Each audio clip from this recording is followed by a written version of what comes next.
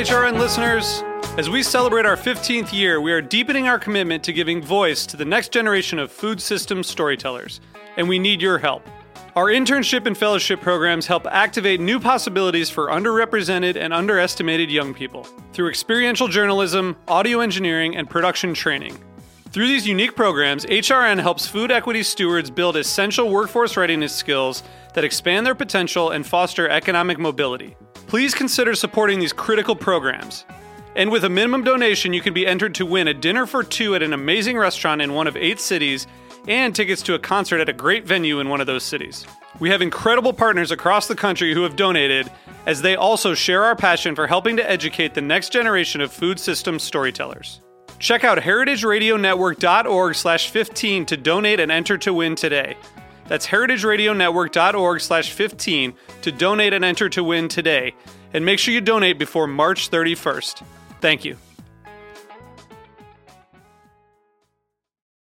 Today's program has been brought to you by Hearst Ranch, the nation's largest single-source supplier of free-range, all-natural, grass-fed, and grass-finished beef. For more information, visit HearstRanch.com. You're listening to Heritage Radio Network, broadcasting live from Bushwick, Brooklyn. If you like this program, visit heritageradionetwork.org for thousands more.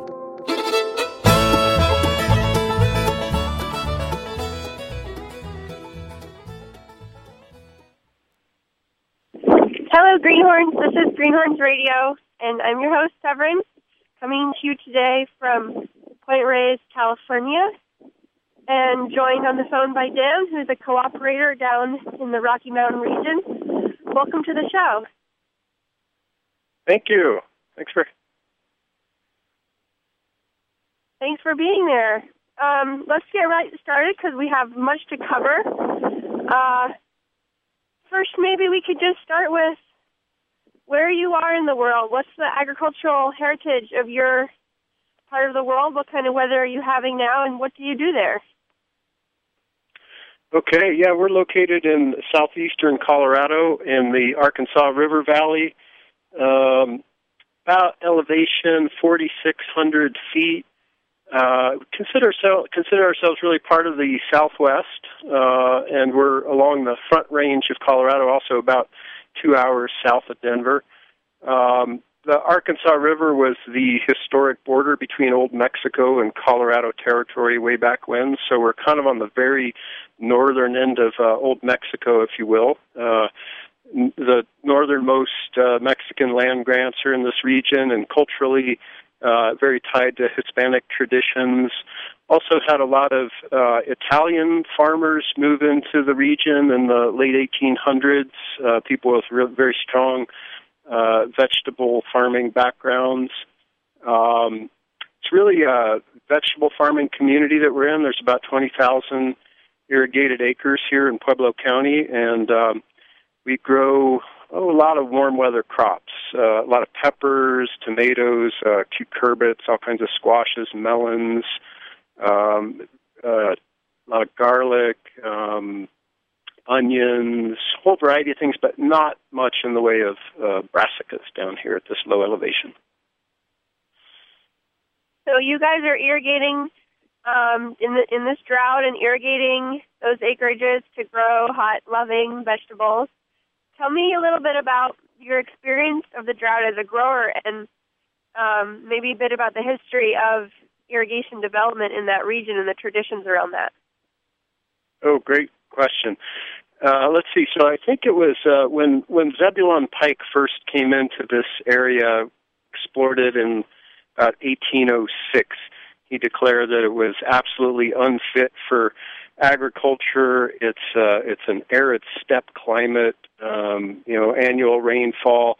Average annual rainfall, they say, is about 12 inches. Frankly, it's probably more like about 8 inches a year. Very few trees grow in the area unless they're along irrigation canals or near rivers. So it's really water from the Rocky Mountains that allows there to be a farming community here.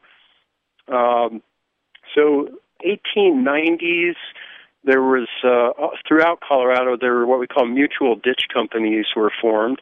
And these were basically farmers who got together, assessed themselves for the maintenance and development of these irrigation ditches. And it was also notably a move to try to ward off speculation. There was a lot of people looking for land and water, and so the farmers did a great job of locking up a lot of these old ditches and securing them in these very locally operated ditch companies. So we're on the Bessemer ditch here, which is the third oldest irrigation ditch in Colorado. It is 1866 priority right, somewhere in there. You might know we work on a priority system here, which means oldest water gives first right of use, and junior water rights, often in dry years, will get hauled out of priority. So Bessemer Ditch has a great priority right, and again, it's we're near the Rockies. The water comes out of snow melt and spring-fed streams and rivers, and we've got very mineral-rich soil down here. So when you apply that water to the mineral-rich soil, boy, it'll just grow about anything. It's a very, very fine agricultural region, and and again, if it weren't for the irrigation, we wouldn't be here. In fact, there probably wouldn't be much here at all. And then, lastly, I'll just say that we've got about an average or slightly above average snowpack this year in the Rockies. And so down here on the high plains where we're located, we've seen very low moisture for really the last 3 years. But we've got good snowpack in the mountains, so it appears it's going to be a good farming year. Well, that's really good news for everyone involved. Let's get a little bit into your operation and the work that you're doing there, facilitating cooperation on a micro-regional and meso-regional scale. How did you get started in cooperation? Yeah, well, let's see. I'm actually a fifth-generation Denver kid, and been teaching myself to farm all my life. I'm 45 now, and finally hitting a good stride here lately. But our operation is about 30 irrigated acres, and we grow mixed vegetables and seeds.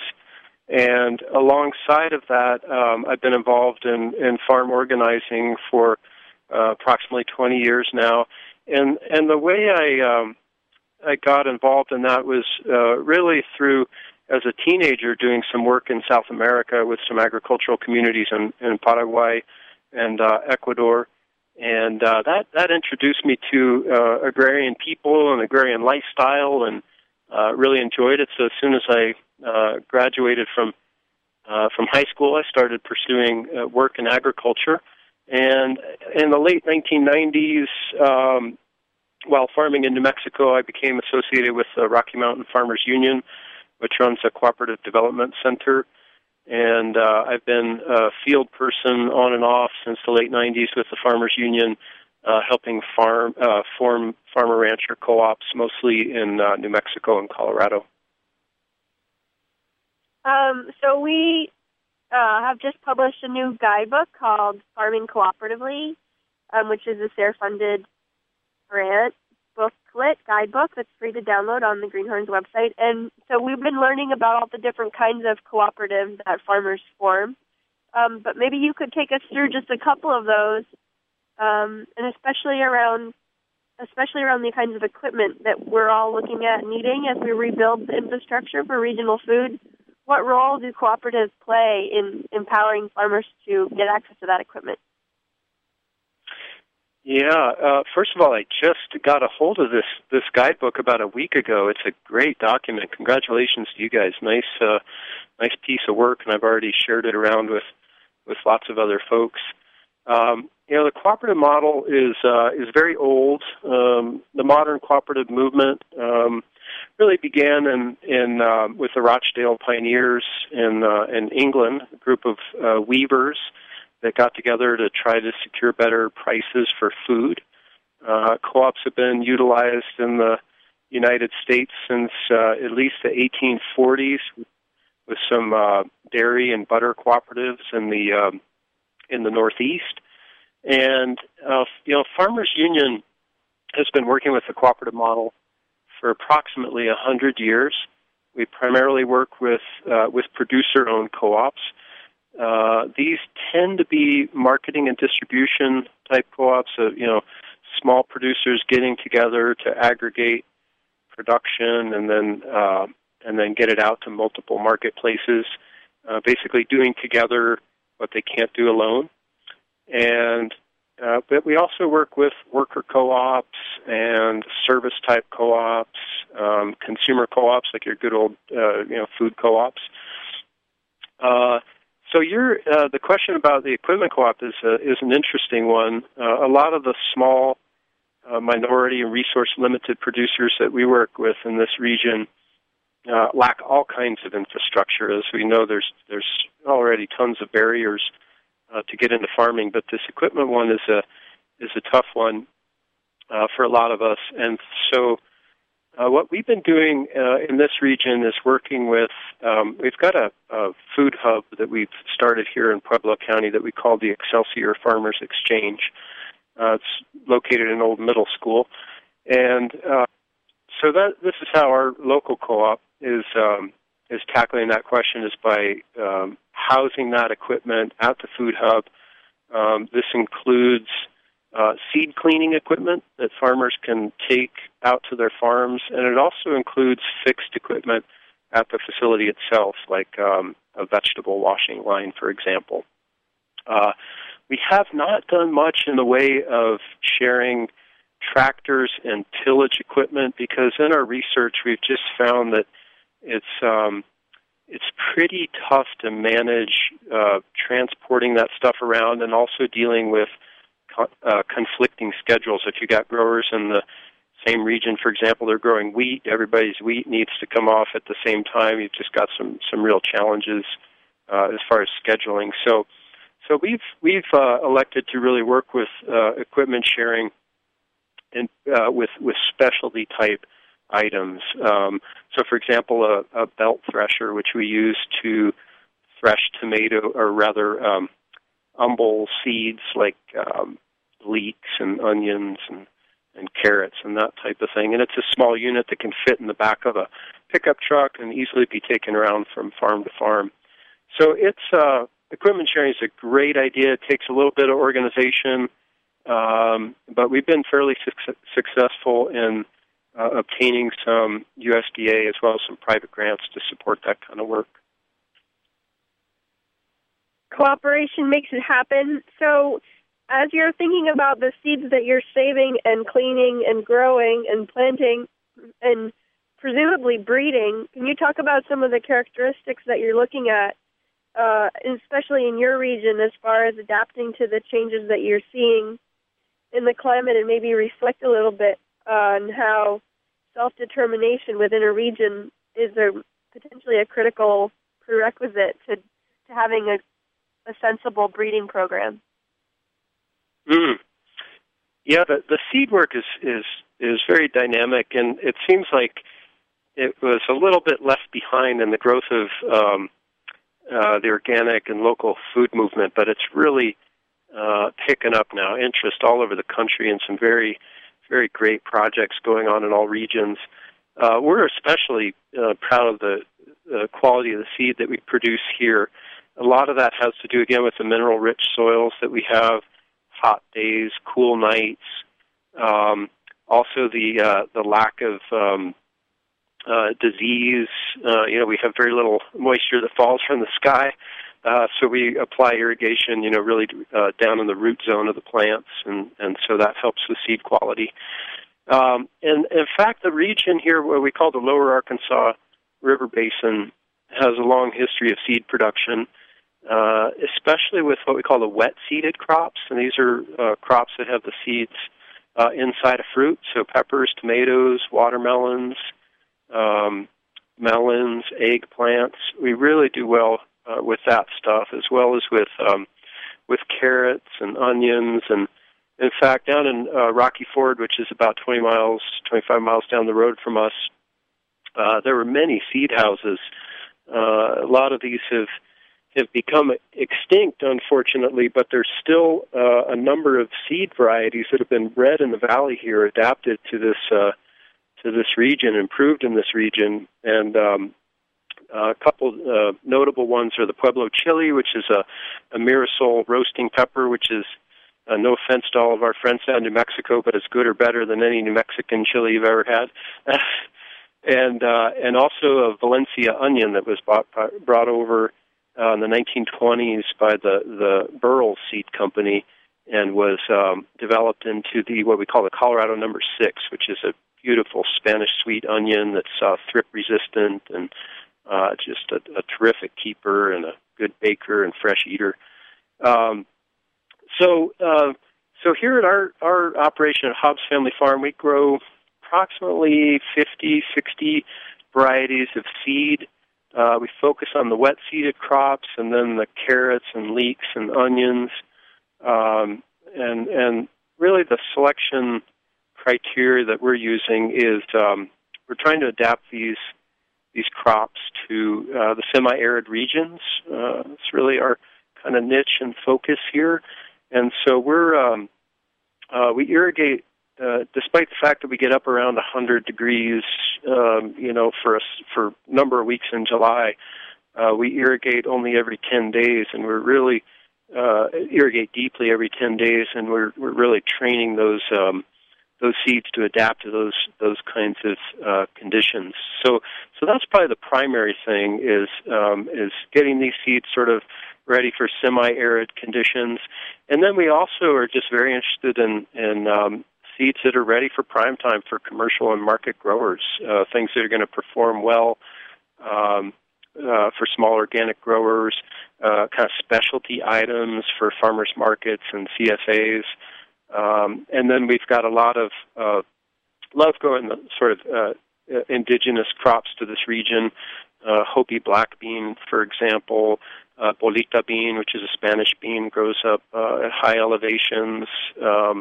Some fava beans that have been grown in the Spanish communities around here for 150 years or better.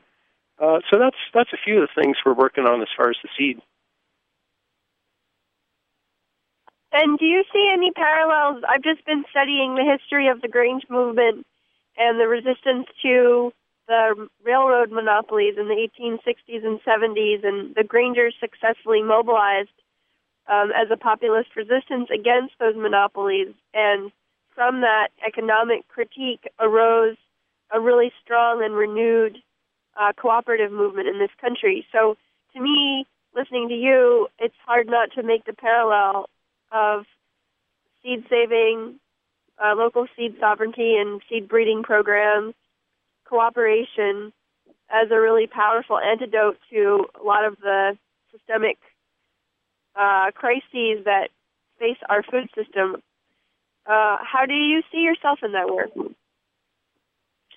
Boy, well said. Yeah, I think there's a lot of parallels between the 1870s, 1880s, and then the 20s and 30s, and then this period of time we're in now, with these corporate entities that have consolidated so many, aspects of our economy and culture. The seed, agricultural seed has been consolidated faster than any natural resource there is.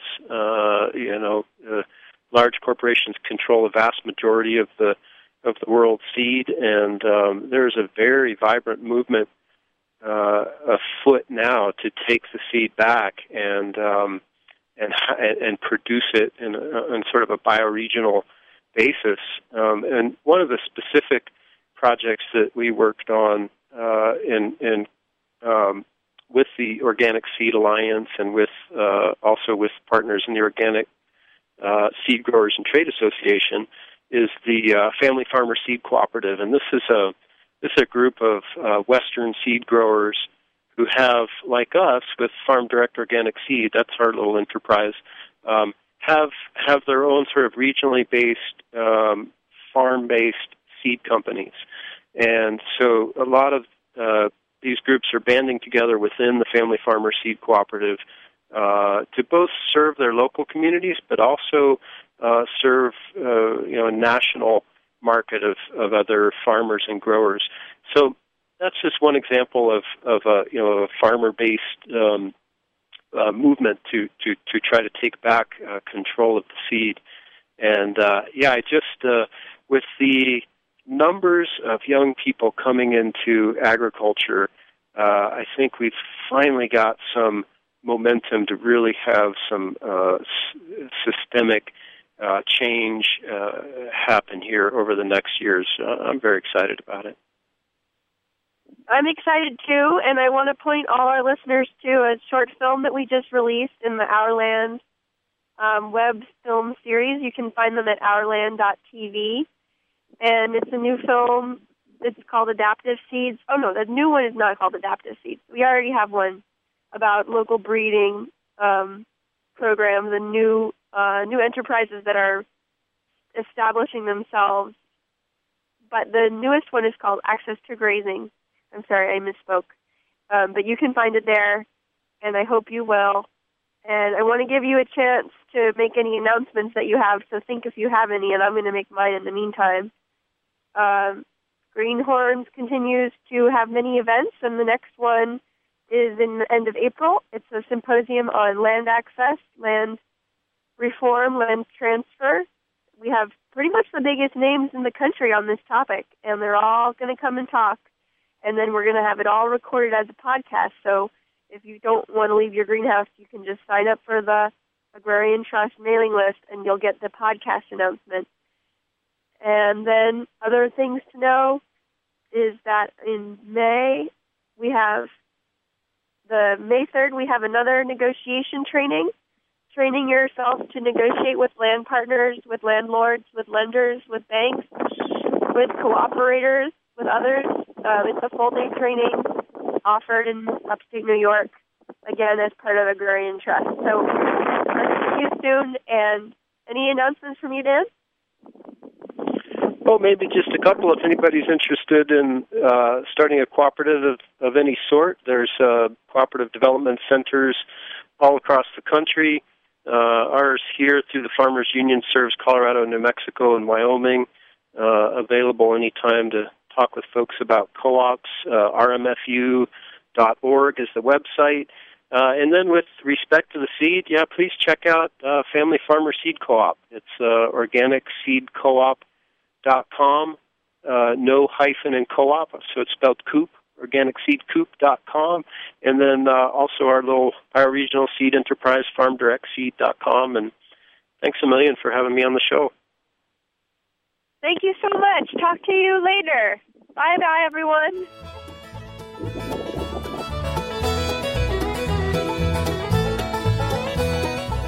Thanks for listening to this program on heritageradionetwork.org. You can find all of our archived programs on our website or as podcasts in the iTunes Store by searching Heritage Radio Network. You can like us on Facebook and follow us on Twitter at @heritage_radio. You can email us questions at any time at info@heritageradionetwork.org. Heritage Radio Network is a non-profit organization. To donate and become a member, visit our website today. Thanks for listening.